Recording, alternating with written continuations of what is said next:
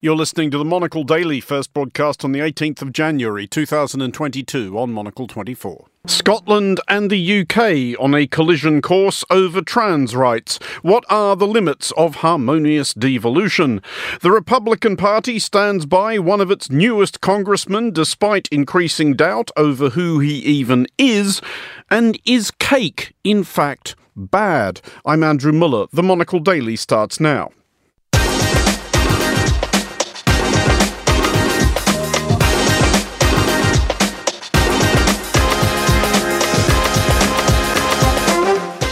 Hello and welcome to the Monocle Daily, coming to you from our studios here at Midori House in London. I'm Andrew Muller. My guests Mari LeConte and Lou Lukens will discuss all the day's big stories, and we'll have the latest dispatch from our team at the World Economic Forum Wingding in Davos. Stay tuned, all that and more coming up right here on the Monocle Daily.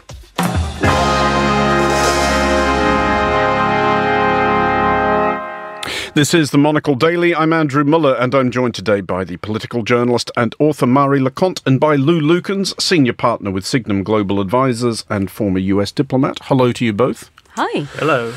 Mari, later in the show we will be addressing the theme of arguably eccentric elected representatives, and if I wondered if by any outstanding fluke you had some sort of book on the subject you would be able to recommend to our listeners. It is incredible that you're bringing that up, Andrew, because I did in fact once write a book called Honourable Misfits, which is about the British Parliament's sort of oddest and most eccentric and crooked MPs in history. So if the listeners, like what they hear in a few minutes' time, then they can buy the book to get some more. Available in all good stores? Indeed, even the bad ones. Lou, before we get on to that, I was wondering, by way of, equal time here, do you have, prior to the recent contender for the title, a particular favourite eccentric US politician from history? I mean, there's been one or two. There have been so many that honestly I can't think of one off the top of my head. The U.S. Congress, especially the Senate, a little bit less so, but the Congress has a long and rich history of eccentric misfits. To put it charitably, we will be coming back to that, but we will start with Russia, whose Foreign Minister Sergei Lavrov appears to have reached the whatever, why not stage of negotiating an intractable crisis. While moaning at reporters in Moscow earlier today, Lavrov accused the United States of assembling a European coalition to, as he put it, solve the Russian question in the same manner that Nazi Germany had attempted to eradicate Europe's Jews. I'm joined with more on this by Dr. Jenny Mathers, Senior Lecturer in International Politics at the University of Aberystwyth. Jenny, first of all, is there, to extend Sergei Lavrov more benefit of the doubt than I suspect he's due, any chance at all that this went askew in the translation somewhere? No, I don't think so. This has become really standard rhetoric coming from senior officials and not so senior officials in Russia lately, to basically to accuse anyone who is supporting Ukraine and opposing Russia's war in Ukraine as being modern day Nazis. I mean, is Lavrov just actually past caring, or is there a particular constituency that he does hope this will land with? I think he's got a constituency of one, which is Putin. I mean, this is the thing that the people who were dancing around him, the senior officials, the elites, the inner circle, the outer circle, they all seem to be in competition with each other to say ever more extreme and bizarre things, sort of giving different developments on the same essential theme that Russia's enemies are, modern day Nazis and Russia is refighting the Second World War. So it seems their audience is primarily in the Kremlin. They are trying to demonstrate their loyalty, trying to demonstrate how much they can elaborate on the fundamental theme and demonstrate that they are on message. I mean, I appreciate that this ship may well have sailed, but that being the case, and it does seem like a plausible hypothesis, does it demonstrate that as far as Russia is concerned, this is now an absolutely zero-sum game, that Russia will win this at all costs if it can? I think it has been this way for a while. I think Putin has set up the war in Ukraine as being really a maximalist war, in the sense that he now seems to define Russian security as being dependent upon Russia dominating its neighbors. not just having friendly relations or having neutral parties nearby, but really dominating its nearest neighbors in a way that's very open-ended. So once you've dominated the nearest neighbors, then the next ones after that, become suspect and so on. So he's really set things up and has created this narrative around an existential crisis for Russia, that losing in Ukraine would be, to lose Russia itself.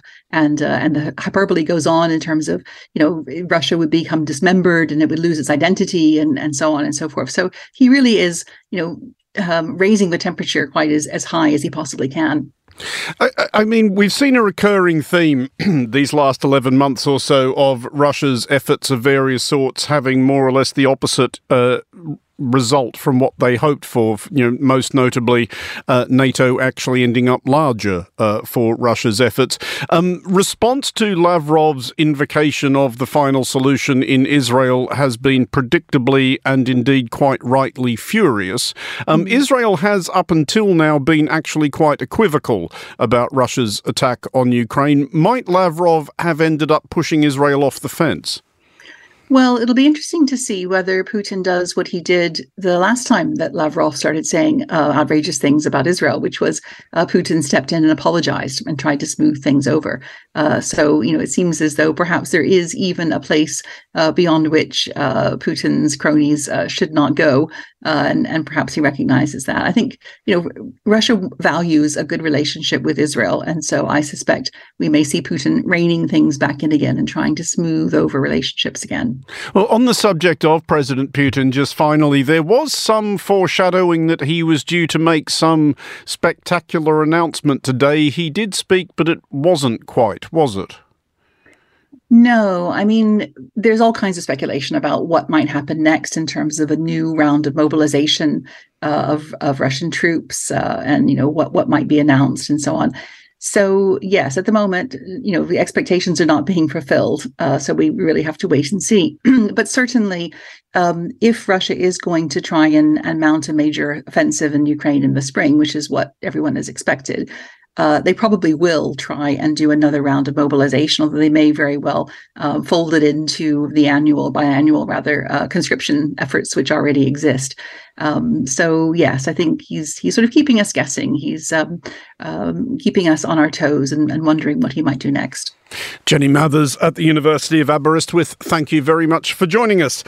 Let's bring our panel in now, Mari and Lou, and we will contemplate the intersection between the questions of Scottish independence and the rights of trans people. Two fairly low-key issues about which few people really have any especially strongly felt opinions. This should be fine. Later in the show, we'll do Israel and Palestine and whether or not cyclists should keep off the footpath. The thing is that last month, Scotland's Parliament passed laws intended to make it easier for trans people to change their legally recognised sex. The UK's government, claiming to be concerned about an impact on equality laws across all of Great Britain, is planning for the first time since Scotland's Parliament was created in 1999 to stop a Scottish bill from gaining royal assent. First of all, Mari, if we steer frankly sensibly away from the issue at hand, let's look at the politics of this. Do you think Nicola Sturgeon has picked this fight deliberately? I actually don't think so, because that's something, so I think reform of the way trans people can get their gender recognised by the state has been a topic in British politics in general for a long time. Theresa May had even talked about it, but I think in Scottish politics as well, I believe it was actually in most manifestos at the last elections for the Scottish Party. So I think not necessarily actually that was very much, and what I find interesting actually is that debate, as you may imagine, was actually, tempers ran high and there was a lot of media interest, etc. And I believe that the Scottish Parliament sat for 2 days as well debating all the amendments. So it was very high profile. But even then, we didn't really get a peep, I think, from Westminster or any sign that was going to happen. And it's only after the bill passed that I think we started hearing some kind of grumblings. And then more or less out of nowhere, I think, it's kind of within 24 hours, we went from rumours that Alistair Jack, the Scotland Secretary, might do this to, okay, he's doing it. So I'm really not sure. I rarely am a great sort of defender of Nicola Sturgeon, but on this occasion, I do think she was just doing what she wanted to do and was not just trying to upset the English. Well, just to follow that up then, should I have asked that question the other way around? Do we get the sense that Westminster, rather than necessarily acting out of pure-hearted concern for British equality laws, is picking this fight deliberately? Yes and no, because I'm not convinced that's a good fight you'd want to pick at the moment, because actually Nicola Sturgeon has arguably been running out of steam a fair bit, and I think Rishi Sunak has been trying to kind of repair the relationship between Westminster and Holyrood to an extent. Obviously, he had a very friendly-looking meeting with Nicola Sturgeon, etc. So I feel like that's not the route he was seemingly going down, but obviously we do have a government that I think feels very strongly about the issue as a sort of policy matter. So I think that was probably more the angle rather than let's pick a fight with the Nats. Lou, we did want to broaden this out into a discussion about that always imprecise and always vexed balance between different tiers of government, state and national, state and local, etc. Now, the United States, I realise, is not a union necessarily in the way that the United Kingdom is. These things all get formed differently and messily. But nonetheless, yours is a country which has maintained a system like this for quite some time and only really had one civil war over it, so well done there. What has the United States learnt about balancing federal versus local power? Well, I'm not sure we've learned a lot. And some of the most difficult issues in American politics and American life sort of come down to this question of, can the federal government make regulations or does it belong to the states? And of course, most recently in the Supreme Court decision overturning Roe versus Wade and a woman's right to an abortion. And that was a nationally recognized right, according to the Supreme Court decision in the early 1970s, and that has now been overturned, which means that every state can make its own law. So it's a patchwork of states now. But it's not just abortion rights, it's gun control, it's local public education, all very hot button issues in American politics and society right now. And there's a real mix of what you can expect to find across the country. But is there an argument then, especially acknowledging that mix across the country, and I think it is often forgotten that because the United States is one country, there is at least, I think, as much cultural and political diversity within it as there is within continental Europe, for example. But that tension you discuss or describe between the national and state governments, isn't that the system working like it's supposed to? Isn't there always basically supposed to be an argument? Well, I mean, look, that depends on your political point of view, right? And the conservatives would argue that, yes, that's the way the system is supposed to work, and local governments should make decisions for local people. I think there are others in America, and probably more on the progressive side, who would argue that there are certain fundamental rights that should be recognized for all Americans, regardless of whether they live in Idaho or Massachusetts. And they would argue that some of these sort of privacy rights, or whether a woman's right to choose or rights around sexuality, should be extended to all Americans, regardless of where they live. And so this is the tension in the American system that was actually fairly quiet for a while, but I think the politics of late and Republicans having seized on some of these issues to fire up their base have raised these issues to the forefront again. Now, in Australia, though, which is, I suspect, much more culturally and politically monolithic, we have had one or two prime ministers who suggested after leaving office, or actually I think at least once even during it, that they kind of wished the states had all been abolished at federation, and that Australia in fact had no state governments. But Murray, is France any better at this? I suppose we are, but mostly because... So I would say that what's interesting about France is, is La République, the Republic. I think that, as a kind of narrative, a narrative that very much, was created in Paris, was created as a kind of an image, etc. I think politically that is very useful in order to basically keep sort of everyone relatively quiet, and also obviously having the president who has so much executive power, etc. That helps. But that being, all of that being said, I'm about to contradict myself here. There is also a lot of devolution in France. So if you look at, the mayors of different cities, etc., do have a lot of power. But at the same time, again, I would say I'm actually not an expert on kind of local French politics, but as far as I can tell, there is not that much tension there. And I wonder if it's not because we managed to strike the right balance actually between, again, having the Republic and the president of the nation, etc., but also at the same time quite quietly on the boring stuff, giving quite a lot of power away to the kind of local politicians. And it does seem to be working reasonably well. She says with some confidence. But there's not the same ongoing philosophical row about where the default home of power is, whether it's with the states or with the nation? Not really. Well, I think it's probably like everywhere else, I think that the far right does enjoy trying to play on that a bit, of saying, oh God, those people in Paris who don't understand you, blah, blah, blah, blah, blah. But I think that, in any system, you will always get that anyway. And I think that's entirely cynical on their part as well. Because what was it? I remember like the National Front mayor of some town. Was it? I think he tried to ban kebabs. Once they do get elected, they don't exactly thrive. But it is also the issue here, and it's not necessarily a problem, Lou, and it's definitely not confined to any particular country, that there's something fundamental baked into this, which is that no government or bureaucracy that I can think of has ever said, you know what, we have enough power. This'll do. Yeah. Let's leave it.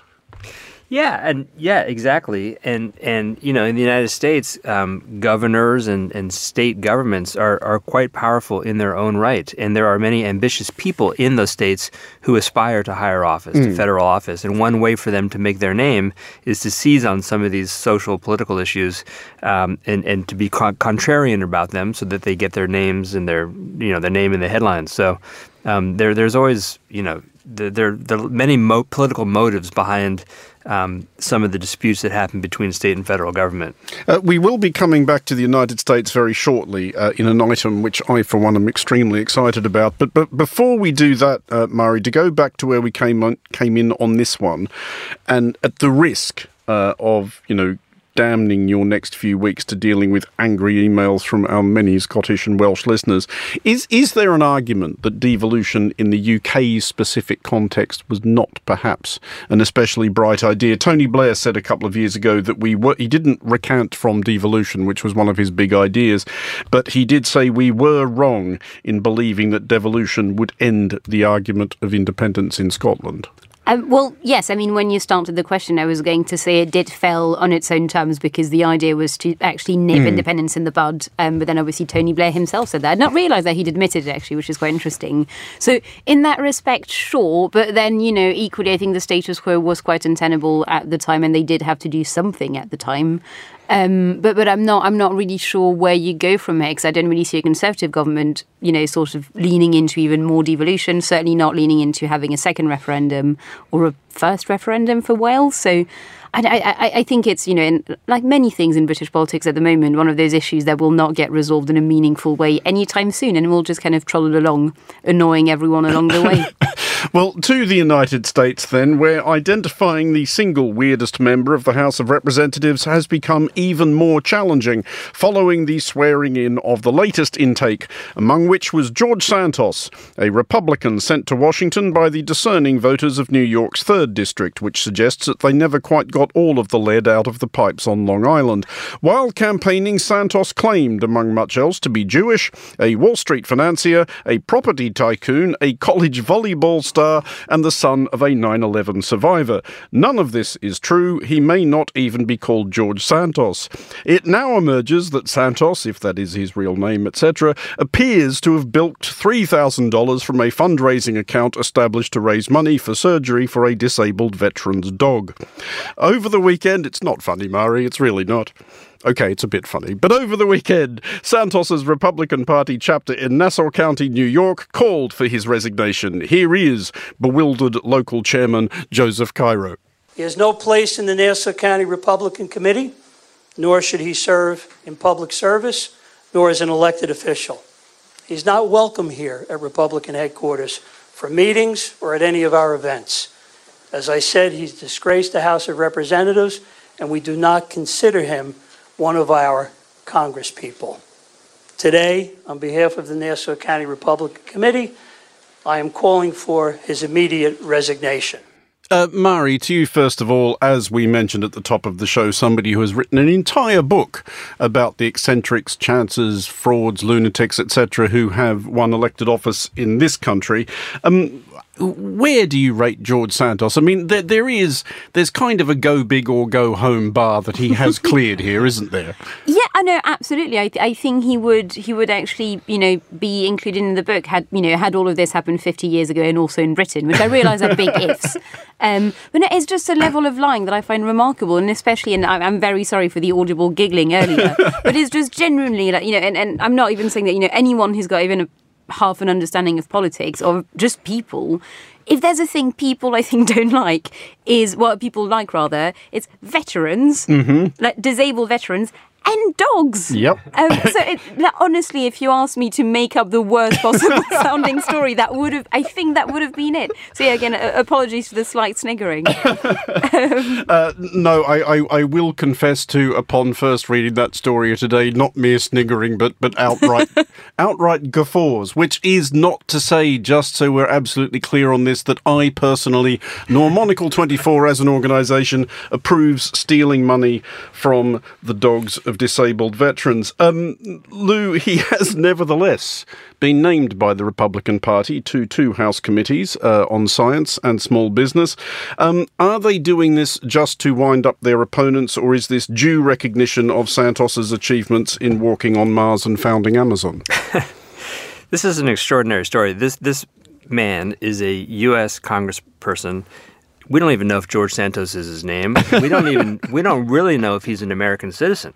Right, he appears to have come from Brazil at some point and married an American woman. He is wanted for fraud in Brazil as well. Married an American woman, possibly for the green card, as a scam, while he was living with a man. So the whole thing is crazy. But you're right. He is in the House of Representatives. The Speaker of the House, Kevin McCarthy, has not called for him to resign, and he has been appointed to 2 committees. And this is not because I think Kevin McCarthy has any great faith in him as a legislature, but Kevin McCarthy has a very, very small majority in the House, and he cannot afford to lose any of his representatives on the Republican side. And so he's decided just to shut up and keep him in the caucus. Just to follow that up, though, Lou, is Kevin McCarthy, all jokes aside, also worried about what would happen if he establishes a precedent of kicking out lunatics, fabulists, or idiots? Well, that's a good point, because then he would have to try to draw the line somewhere, right? If you kick out George Santos, do you let Lauren Boebert stay in, Marjorie Taylor Greene? There are lots of other sort of wacky characters on the right-wing fringes of the Republican conference in the House. I would say George Santos is probably the most out there, given the level of lying and the volume of lies. But there are others, and you're right, it would set a precedent where they might have to actually be honest and well-behaved. Murray, it is always, I think, discombobulating whether it happens in someone's private life or in public life. And I think this will have happened to most people at some level, at some stage. You just run up against that person who just lies about literally everything, small things, big things that there's no point at all in lying about. And if you are that person, though, it's kind of a superpower. The total shamelessness. You just don't care.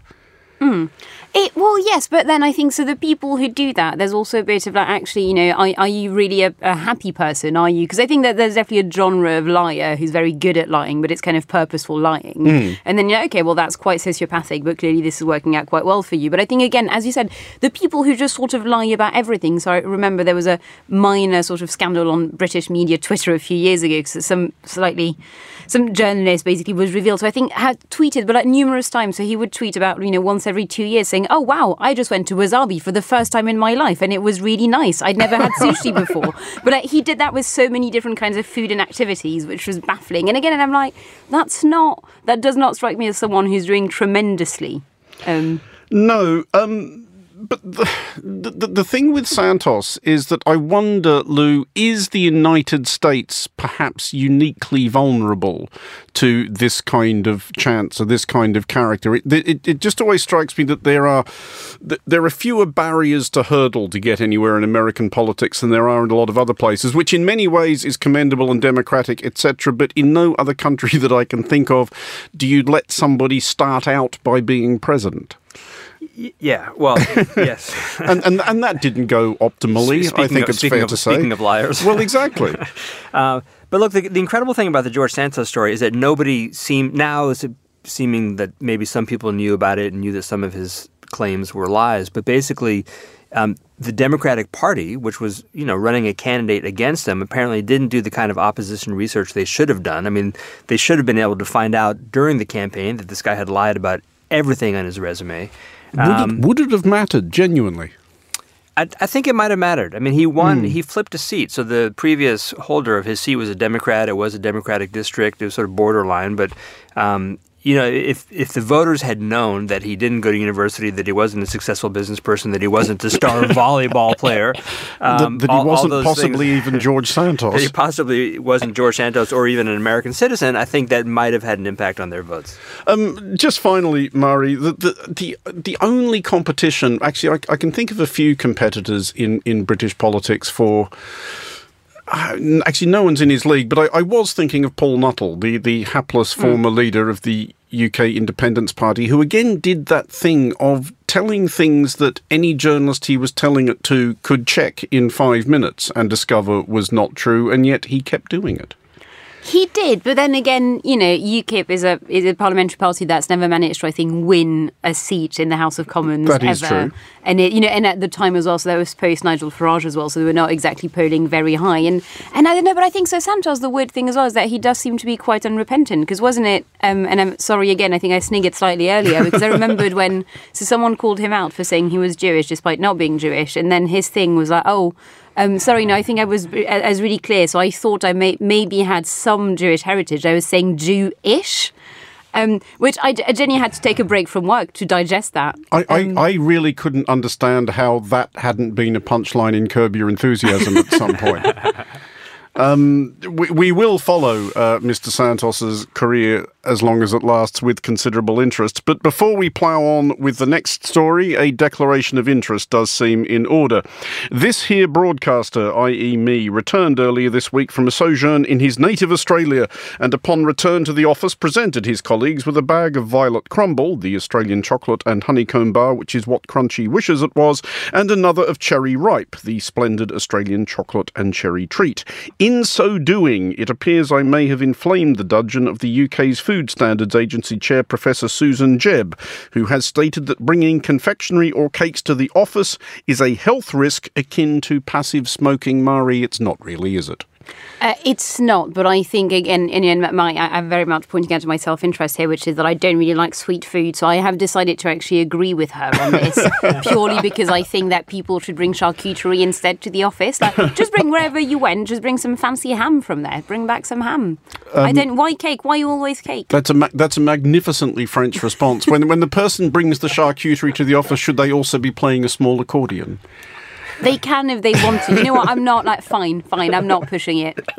Lou, where are you on cake or other confectionery being brought to the office? Yeah, look, this is an issue that I think in the United States we would want to decide at the state level. But look, I mean, if there was, there is no such thing as passive eating, right? There is passive smoking, and if you smoked a cigarette right now, regardless of what I did or wanted to do, it would have some health effect on me. If you were eating chocolates right now and I didn't want to eat any, that would have no impact on my health at all. So I think it's a completely, different issue. But then that being said, and this is very much not me being a medical professional here or a psychological expert, but there is such a thing though. So I call it the steak rule. Normally, if you go for lunch or dinner with someone or some people in a restaurant, if someone orders the steak and you're not a vegetarian, you have to order the steak as well, because you know that otherwise, whatever else that you order, when the steak arrives, you'll go, oh God, I actually really wanted a steak. so I wonder if there's not actually a slight thing of saying, actually, even people who are trying to be good and eat healthily, if they see everyone around them eat cake, they'll go, fine, go on. As an observer, Mari, of British politics, I mean, in fairness, as recently as about 48 hours ago, I was on a very long flight, and I think that's the first word I've mispronounced this entire show. Cut me some slack here, I'm doing all right. Rishi Sunak, the Prime Minister, his spokesman, how far back precisely did you roll your eyes when he said personal choice should be baked into our approach?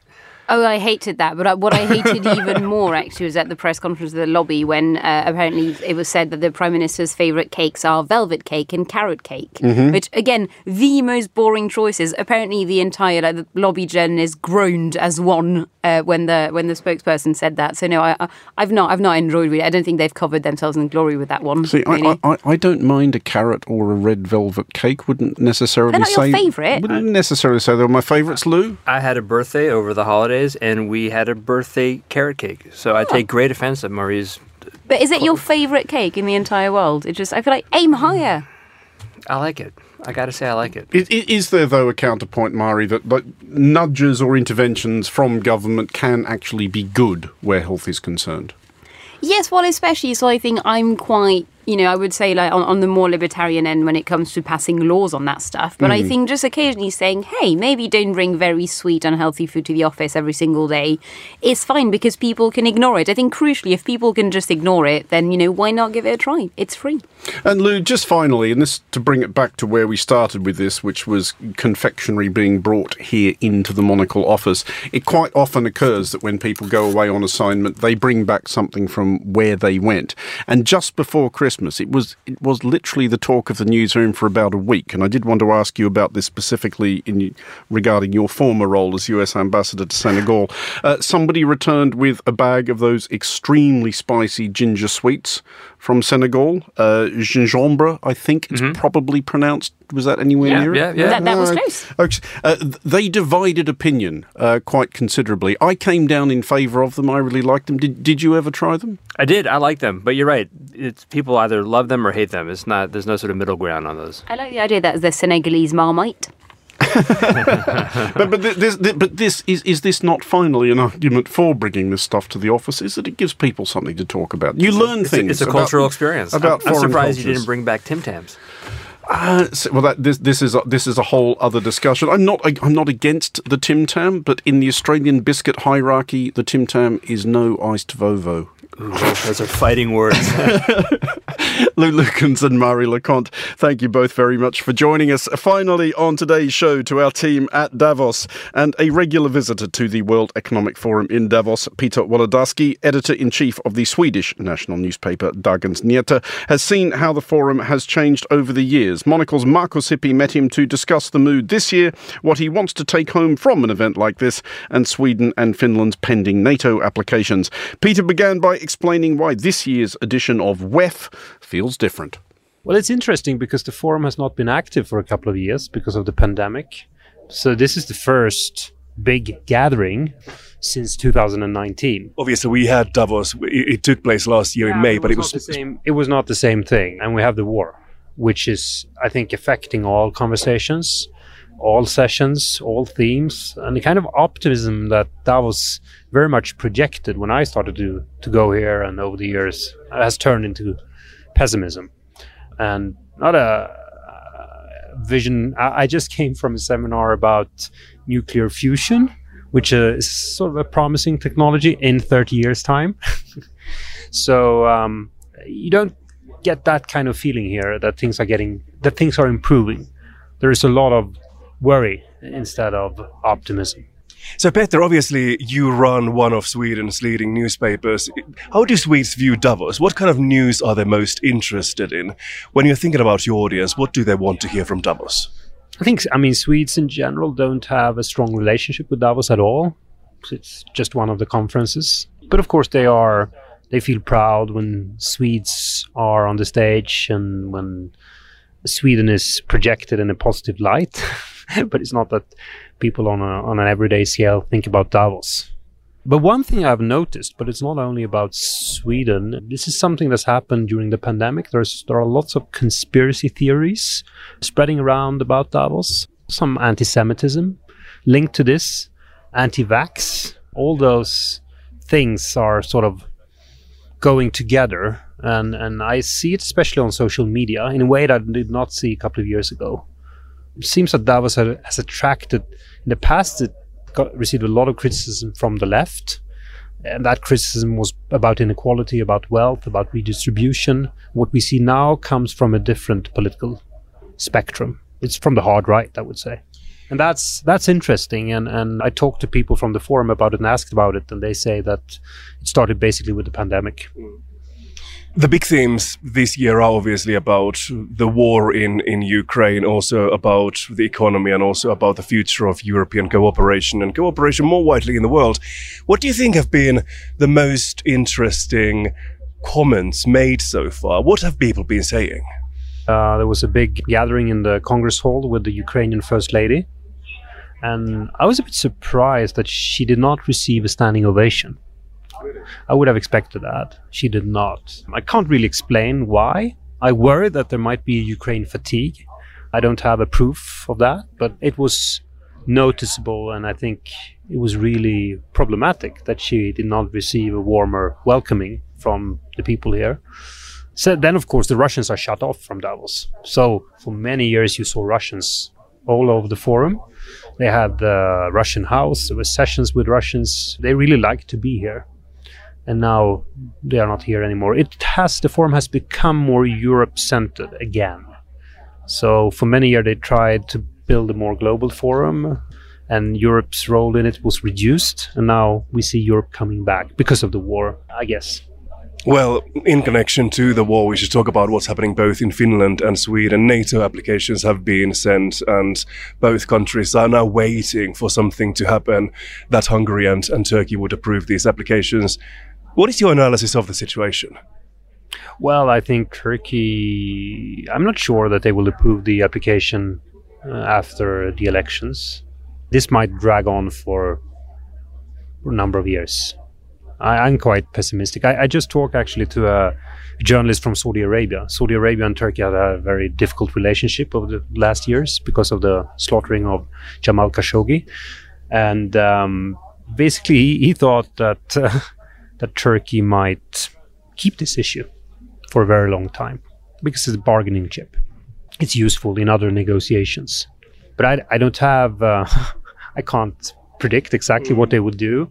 I did an interview with the Finnish president last week on Thursday, Sauli Niinistö, and he said that after the Madrid meeting last year, when he saw that President Erdogan was criticized by the opposition for being too friendly towards Sweden and Finland, he realized that this is going to be messy and hard, and he does not expect any movement on Turkish part before the election. What has all this done to Sweden's place in the world? Do you think Sweden has got, for example, closer to Finland? Are we now two countries keeping it together more tightly than ever before? And then more widely, what is the place of those Nordic countries in the world? Yeah, so for sure, Sweden and Finland are closer today than for many, many years. I mean, of course, there is a historic president here, but many of those emotions have been reactivated after the war broke out. And I think they will last. And it's also, I think it's clear that both NATO and Turkey view Sweden and Finland as one. They will not, although they are more critical, Turkey is more critical of Sweden than of Finland, I don't foresee Finland joining without Sweden. And that's actually also what the Finnish president said. He doesn't see that as a scenario, as an option for Finland. I think the outside world in general is a very positive view of the Scandinavian countries, not only of Sweden, but of Finland, Norway, and also Denmark, in many respects. Back to Davos, I'm wondering, what are your favorite things to do over here, being such an experienced visitor at WEF? Well, learn new things. I think that's the main thing I try to do here. I mean, it's always easier to attend seminars on topics that you are familiar with, but it's always fascinating when you explore themes that you know less about. So I want to leave this conference when I go here and with new perspectives that I use back home in our journalism. That was Peter Wolodarski speaking to Markus Hippie, and that is all for this edition of The Daily. Thanks to our panellists today, Mari Leconte and Lou Lukens, also to Jenny Mathers at the top of the show. Today's show was produced by Lillian Fawcett and researched by Andrei Nikolai Parmentuan. Our sound engineer was Adam Heaton. I'm Andrew Muller here in London. The Daily returns at the same time tomorrow. Thanks for listening.